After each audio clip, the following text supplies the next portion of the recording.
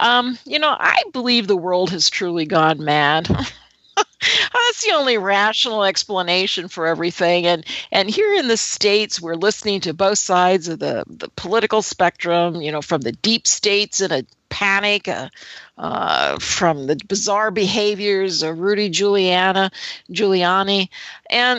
And I'm not sure my views of the deep state as the same manner as like the major networks, well, especially Fox, might portray Donald Trump's enemies. I mean, I do believe there is a group with an agenda, but I think the Comeys, the Muellers, and the rest of them, they're only the pawns and only scratching the surface. Would you like to comment on the quote-unquote deep state?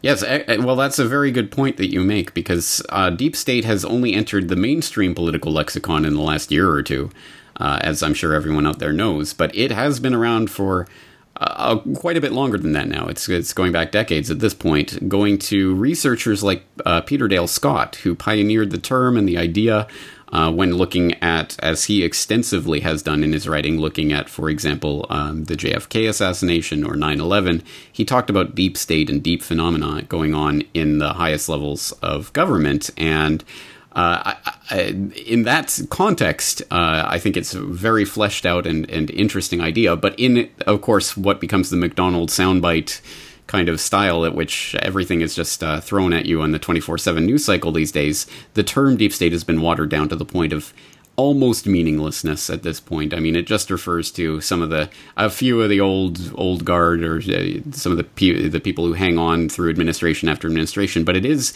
as you say, a much deeper, if you'll forgive the adjective there, a deeper phenomenon. It's a more important thing that's going on than just a few of these Muellers or people like that. Mueller. It's in fact, it's encapsulated in something that's going on this weekend that I imagine some of your audience might have heard about, which is the Bilderberg Conference, which of course is taking place. I was just going to ask you about that. Yes, absolutely. Well, Turin, Italy, this weekend is going to be the scene of the. Let's do a quick calculation. It's going to be about this. Well, we're getting on to the 70th conference. I don't know if we're there yet, but at any rate, somewhere around there. And this year, they're going to be talking about populism in Europe. They're going to be talking about inequality. They're going to be talking about Russia. They're going to be talking about the post-truth world and other things, at least according to the official agenda. Believe it as far as you can throw it. But obviously, these are the things that preoccupy the minds of the people in the real deep state. And when we're talking about the real deep state, we're talking about more like the people who attend the Bilderberg Conference, the CEOs of major international corporations, the heads of many foreign governments, very high-ranking officials, ex-CIA chief, people like Henry Kissinger.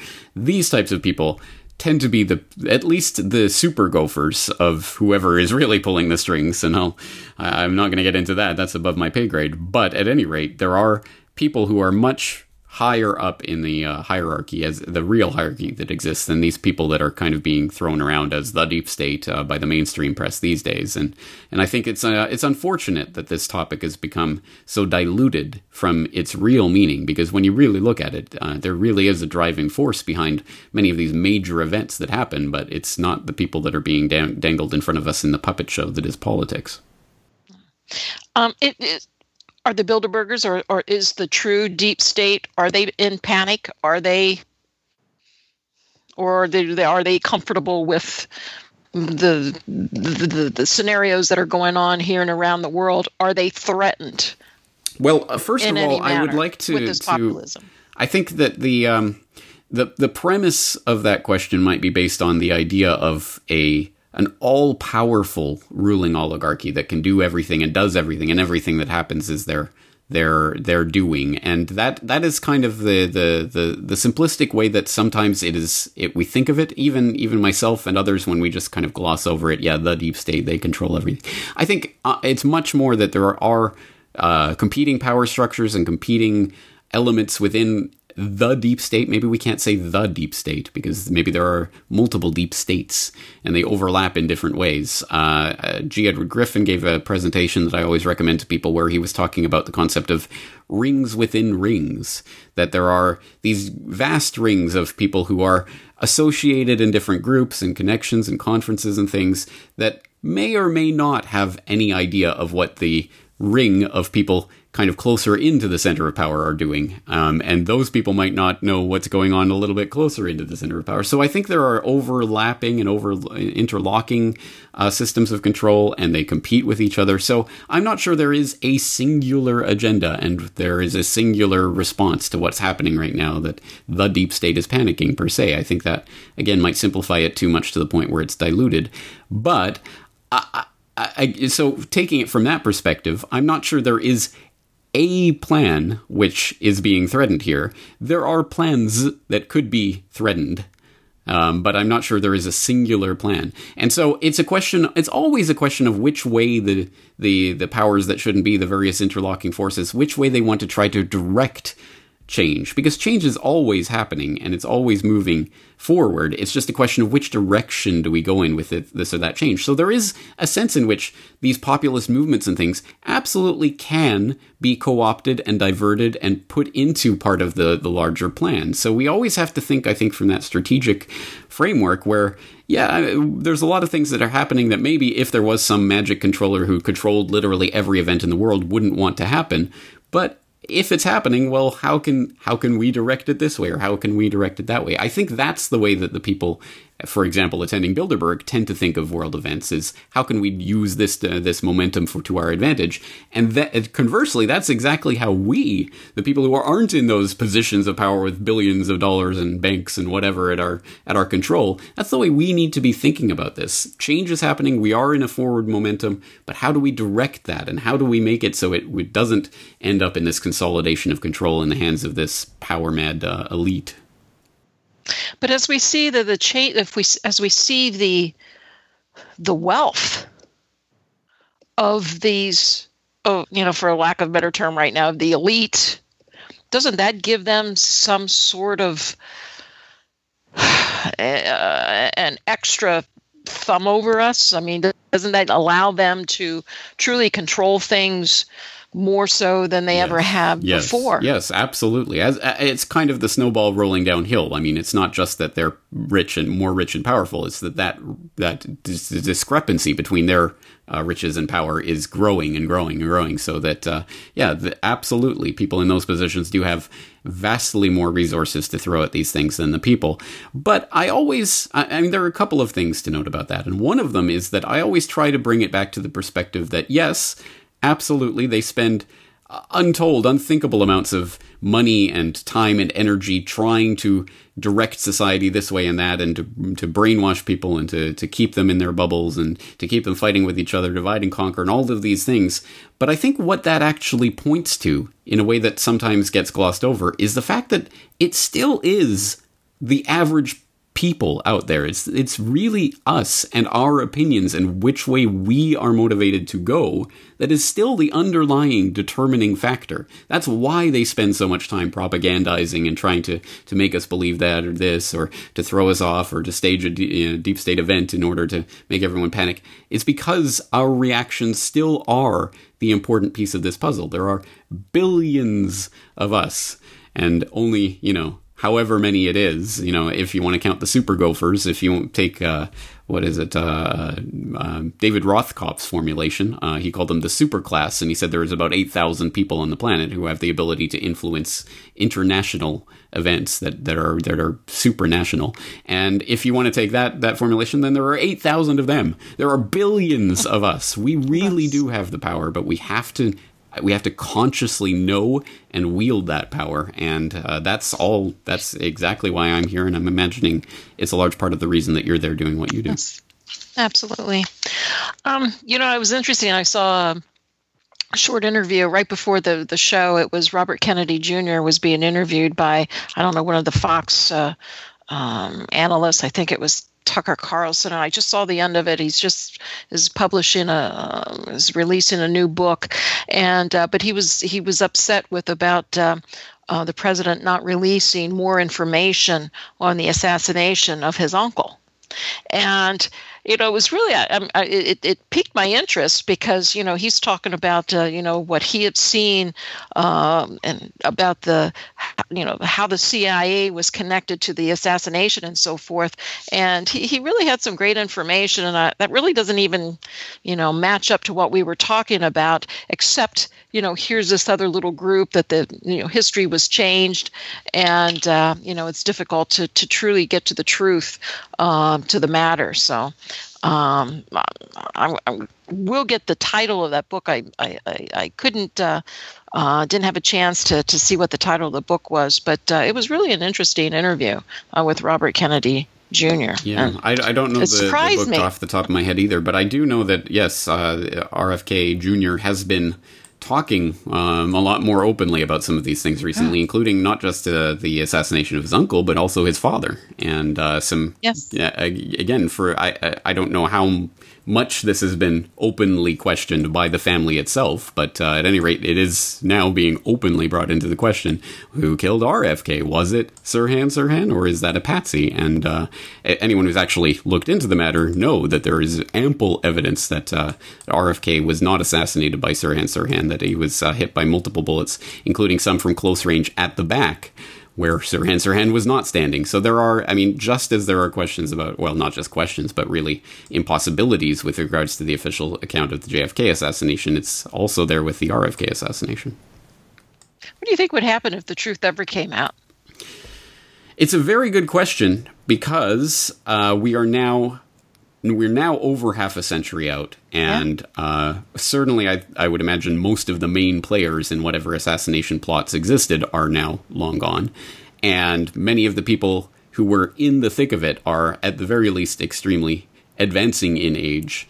And so I think there is a point at which these types of things could ultimately come out in one way or another and not completely upend society. And that's actually kind of a horrible thought, because anyone who studies history knows there are always conspiracies and plots and power plays and intrigues and all sorts of things going on. And we understand this, and we know this from all eras of history going back thousands of years. And we know about, the assassination of Caesar and things like this. It's happened over and over and over again in history. But for some reason, no, that doesn't happen in our era. Oh, you're a conspiracy theorist. Oh, you must be crazy. So there's some line, there's like almost a statute of limitations, but not in a legal sense, in a psychological sense, for people to accept, oh yeah, that happened, but that was in the past, and that doesn't affect us now. And I don't know if we're crossing over that line with JFK, but we must be getting close to it. Well, I hope they do it soon. As I'm still here, I would like to see what happens. But anyway, something interesting. I saw the report tonight that your prime minister is scheduled to meet with President Trump tomorrow. This trip was hastily arranged. And so the trip sort of suggests that the Japanese leaders might have some concerns about this administration's, the United States administration, Trump's administration, to the approach to North Korea, as well as trade and, of course, the U.S. and China relations. There's concerns that, that Japan might be just totally eliminated with these agreements. So they're concerned about the nuclear part of it. And there's a growing fear of decoupling, concerns that the United States might not uphold its extended commitments to Japan and South Korea. Are these true concerns for Japan? There are, I think, a couple of main issues on the table here, and as you say, I think the steel tariffs and the other things that are starting the protectionist trade wars are very much front and center in terms of Abe's maybe interest in getting Trump's ear into finding out, in deeper detail where this is going. But I think, as you say, obviously the North Korean summit is going to be an incredibly important part of any conversation that takes place. And one of the issues that I find interesting is that, in fact, it's not actually clear how much access Japan is going to have to the real inside information about what is actually happening at the summit, to the point where it is now being reported that Japan is sending representatives to Singapore to hopefully get some updates while they're there about what is happening. It may be the case where the Japanese government is actually getting updates about the conference the same way we all are from the news. Well, let's hold those thoughts. We're heading into a break, ladies and gentlemen. I'm Melody Cedarstrom, and I'm here with James Corbett. And we'll be right back right after these few short messages.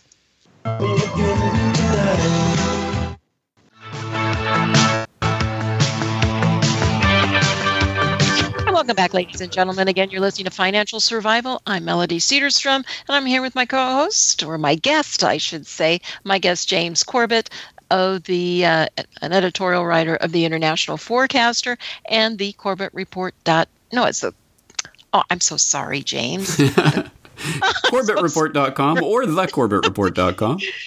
Thank you very much. And again, my apologies. But so, folks, make sure you get there. I love visiting your website. There's so much great information, and it's a website that makes you think. And I prefer reading over videos, and you have a lot to read there. So that's why I'm fond of your website.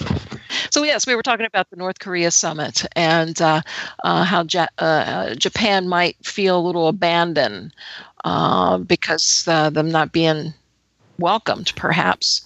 Well, the entire summit is just so seems cobbled together in so many ways that I don't think many people, maybe not even the U.S. and North Korea, have any real clear understanding of how this is going to take place and what's going to happen and how people are going to find out about what's happening.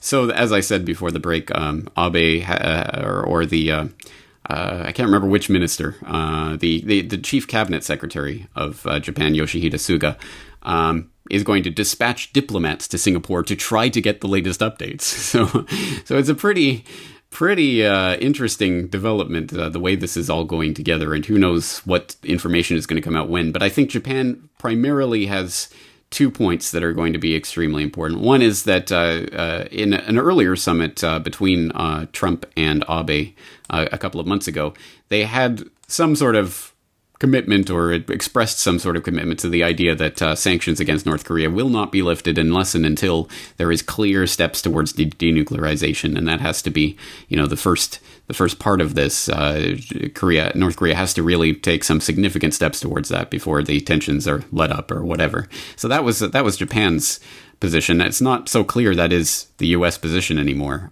Perhaps the summit is more about the summit than it is about denuclearization at this point.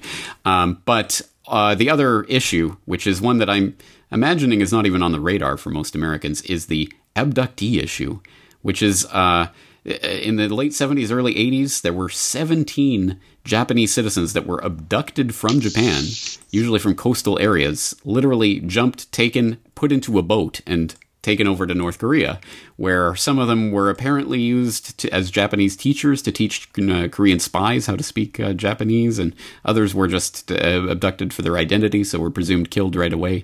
At any rate, those 17 citizens, that's been a big sticking point in any sort of possibility of relations between Japan and North Korea for many, many decades now, and it's still an issue that's raised here quite regularly in the press and amongst the public. So Abe has asked Trump to address this issue at the summit. There's also South Korean citizens that have been abducted, so this is kind of a multilateral concern, but it's not at all clear that I think this is a pressing concern on the Trump side, so I'm not sure that will be addressed. Do you think Dennis Rodman is going to be a factor? I suppose he could be. I mean, this is not something I ever expected to discuss getting into geopolitics and things. But yeah, it may be that Dennis Rodman might actually be a factor in this. I mean, I don't know. I think I'm just going to break out the popcorn, essentially, for this summit, because who knows if it's going to happen, what's going to happen, how we're going to find out about what happened. I think it's just a show at this point. Yes. Who knows? Dennis Rodman might win the Nobel Peace Prize. I don't know. Who knows? Well, this weekend we had the G7 meeting going on in Canada, and there's also an anti-G7 getting underway in China, and that is the Shanghai Cooperation Organization. No Westerners are allowed in this club.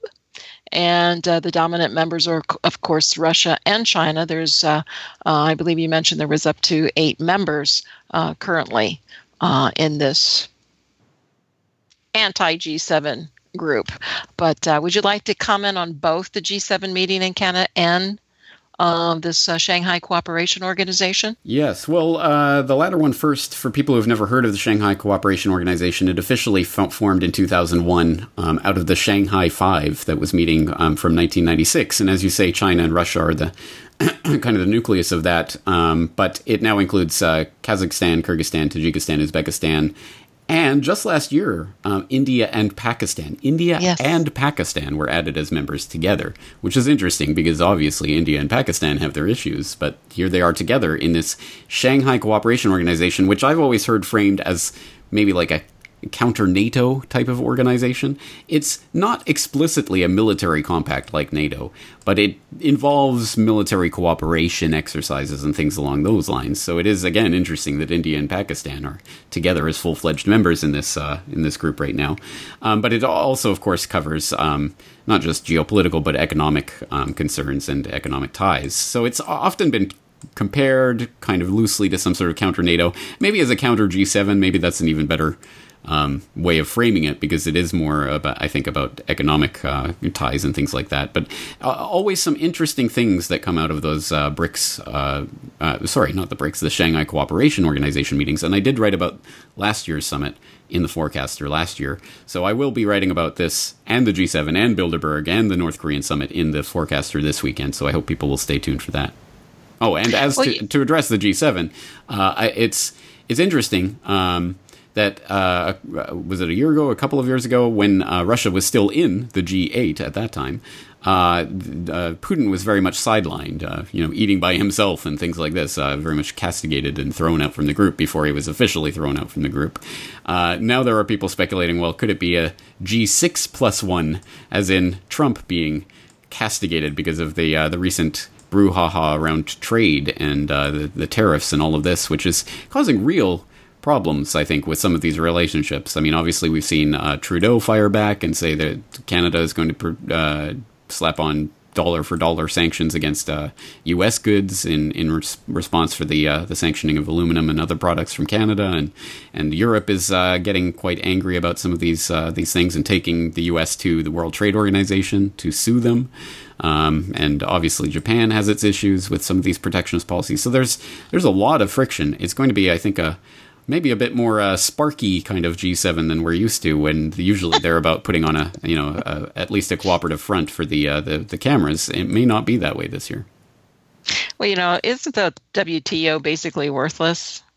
I mean, I've seen lawsuits go through before, nothing really happens, and this and that happens, but it's really nothing. I mean, they have allowed China, to abuse. It's very true. I mean, the worst thing that could possibly happen is if the World Trade Organization actually grew real teeth and really did become a major player, because I think that would be, globalization arriving in the worst possible form. And I've talked about, I've written in the Forecaster before about some of the ways that there are some pretty disturbing trends towards companies, for example, being able to sue governments if they are seen to be harming their profit or profitability and things like this, that can really open up some horrible loopholes that most people wouldn't want, but obviously the corporations do want. So obviously, if there is a corporatocracy, they very much want the WTO to have more teeth and to be more able to step in and dictate to countries what they can and cannot do. And so obviously, I think from that perspective, we do not want the World Trade Organization to become effective. It would be like the UN becoming effective. That would actually be scary, more scary than the fact that it is a toothless monster. So at any rate, I think that's the way that it's treated. But it does, there are decisions that come down, there are punitive measures that happen, and at any rate, at the very last resort, it could kick off a trade war. And that's what the WTO is theoretically supposed to design to prevent, in the same way, I guess, the League of Nations was designed to prevent World War. Oops, it really could eventuate from this type of move. Well, wasn't that what the Trans-Pacific Partnership was? I mean, one of the dangerous parts of that was the legalities, being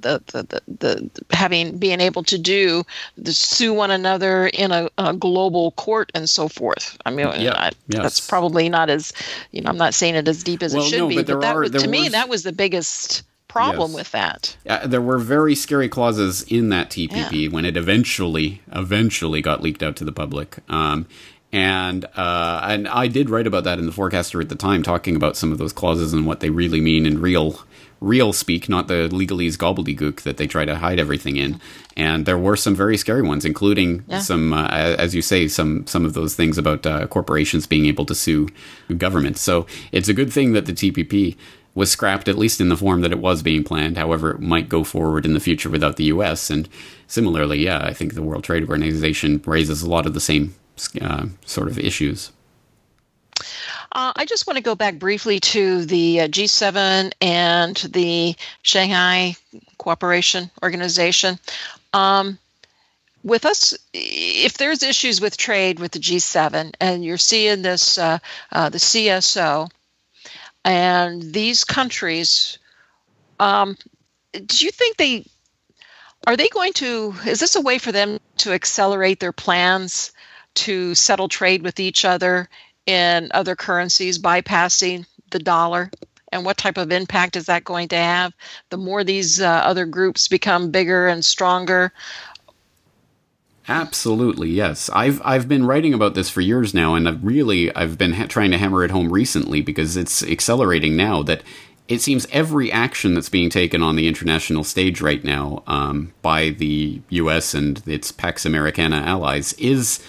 It almost seems like it is designed to create, if not to incentivize, the creation of these counter institutions and counter frameworks and regional agreements and trading relationships, and to foster those types of counter organizations like the Shanghai Cooperation Organization and others. Obviously, the more that the U.S. pushes away its allies, the more they're going to turn to each other, and the more, for example, Iran sanctions or the sanctions against Russia or trade wars against China. Of course, I mean, the absolutely 100% predictable outcome of those types of actions is these countries are going to start banding together more. And that's exactly the point of the new Silk Road and the One Belt, One Road initiative coming out of China, is to try to bring together a lot of these nations together in more tightly consolidated and with laid down actual physical infrastructure, joining them up, putting them together in regional frameworks and groupings and strengthening economic ties so that